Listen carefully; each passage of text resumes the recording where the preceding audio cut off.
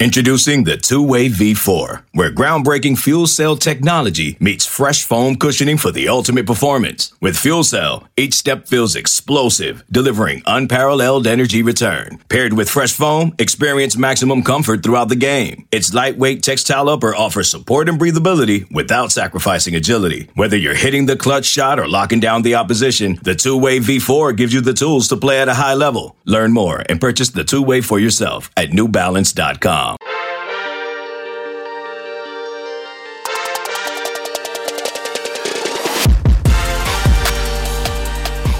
What's up, guys? Josh Pate here alongside Steve Wiltfong, 24/7 Sports. Time for the weekly Wiltfong recruiting whip around. Steve, it is still July and we're still really busy. Alabama's offensive line class. Let's just start with that. That was the big news going into and kind of coming out of the weekend on Sunday too. So what's the latest here, and how do you frame this in your world as it relates to how they stack up maybe when it comes to what's going on elsewhere in the SEC West?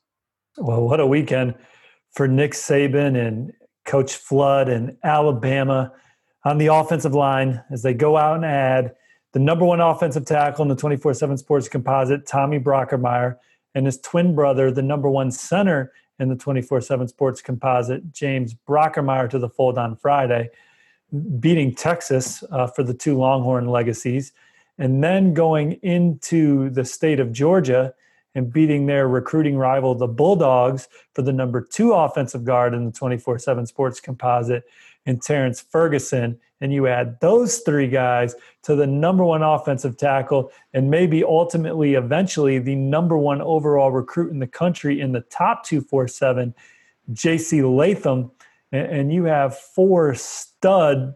That's as good an offensive line haul as I can remember, and Coach Saban and Coach Flood aren't done as they continue to chip away at Amarius Mims, although I like Georgia for Amarius Mims, and I think I like Georgia even a little more now that Ferguson picked Alabama. I'm not sure that they were ever going to end up at the same school. They're in there fighting for Jagger Burton, top 247 offensive lineman from Kentucky.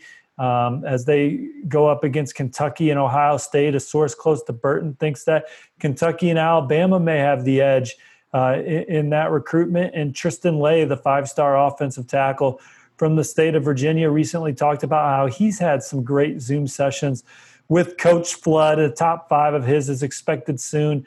I don't know for sure if Alabama's going to be in there, but I do think that they've put themselves in an intriguing position as they try and make up ground on the likes of LSU and Clemson, Ohio State being another climbing up the ladder for Tristan Lay.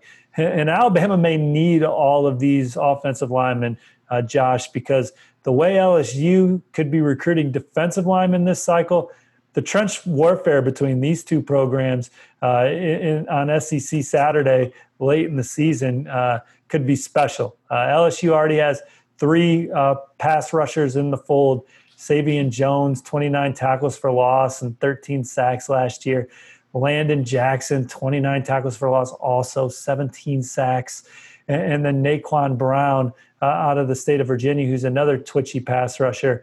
I finally logged my crystal ball in favor of LSU for the number two defensive tackle in the land, number one player in the state, five-star defensive tackle, Mason Smith.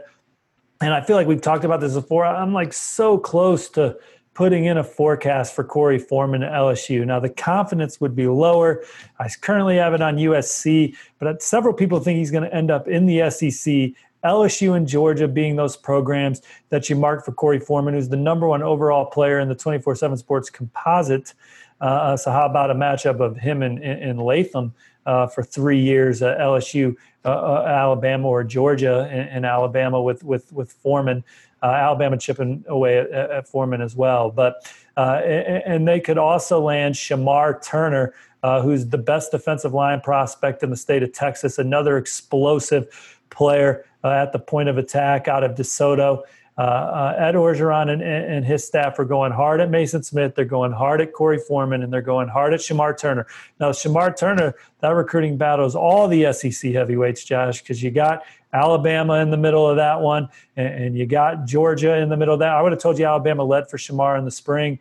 Georgia's recruiting him as hard as anybody on their board, and same with LSU, with obviously the in-state programs trying to keep Shamar home in Texas. But, man, if LSU can land those 6 players on the defensive line and Alabama closes out with one more blue-chip offensive lineman to go with the 4 that they have in, I'll be locked in for those ball games. Steve, a few months ago, you and I were, among the many things we were discussing, not discussing the race for number 1. But now we are discussing the race for number 1. And you just mentioned Alabama there. We got a couple other familiar names there.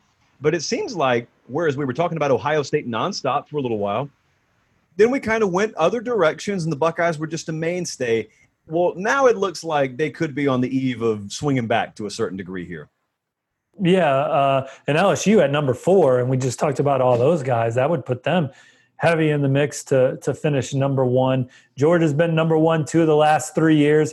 Alabama's been 1 or 2 in the last 12 years, and they've been 1 in 10 of those cycles. Ohio State's gotten 2 runner-ups, 2017 and 2018. Both those Ohio State classes were pound for pound the best classes in America, Josh, when looking at average ranking per commit. But like the year, I think Alabama had 29 commits in 2018 when they finished 1, and Ohio State, I think, had 21. And then Georgia won their first recruiting championship the next year. Now Alabama actually finished 5. So that kind of refutes my statement of them finishing in the top 12 or in the top 12 straight years. It's 11 of the last 12 straight years. So I'm editing myself here. But Ohio State has a big commitment potentially teed up for this week in top 247 cornerback Jordan Hancock, a former Clemson commit, number 4 cornerback in the top 247 out of North Gwinnett High School in the state of Georgia. It's one of the best high school football programs in the Peach State.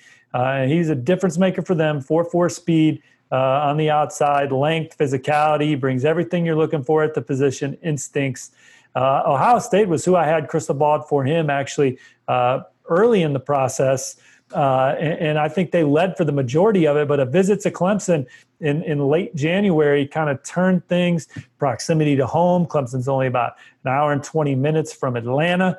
Obviously, the Clemson program speaks for itself, and they've developed DBs as well. They got them in the fold, but I think that was more of an emotional decision, and as time went by, I think Jordan Hancock's heart was still in Columbus. That's, again, the program that had led the longest for him. He visited during the fall and loved it.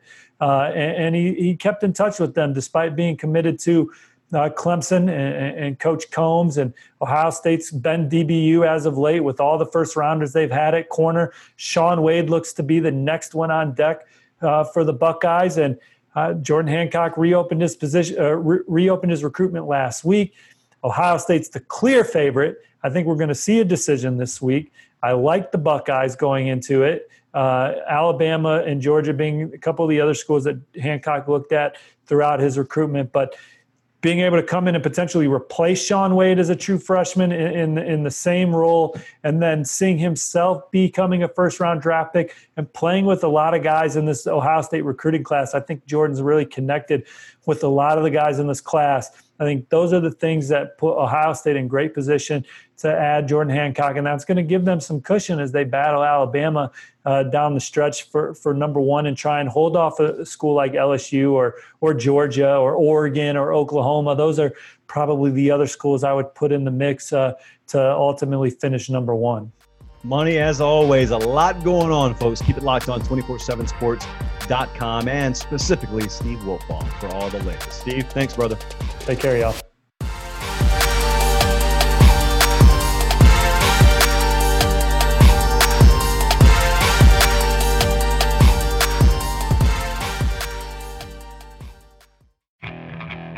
Okay, picture this. It's Friday afternoon when a thought hits you. I can waste another weekend doing the same old whatever, or I can conquer it. I can hop into my all-new Hyundai Santa Fe and hit the road. Any road. The steeper, the better. Because my all-new Santa Fe is available with H-Track all-wheel drive, so I can hit the trail without a worry in the world. Heck, with 3 rows and best-in-class rear cargo space, I can pack the whole family in with all our gear. We've got available dual wireless charging for our phones, so we'll never lose touch with civilization, and we won't lose touch with the primordial power of Mother Earth. So which is it? Waste the weekend or do something a little more epic and conquer it in the all-new Hyundai Santa Fe. Visit HyundaiUSA.com or call 562-314-4603 for more details. Hyundai, there's joy in every journey. You can now relive the best moments of the UEFA Champions League 24/7. The UEFA Champions League channel is a new 24-hour streaming channel serving non-stop goals, highlights, and full match replays from the world's most prestigious club competition. Reminisce on your favorite moments, legendary players, and brilliant goals with the UEFA Champions League channel, streaming around the clock on Pluto TV and the CBS Sports app.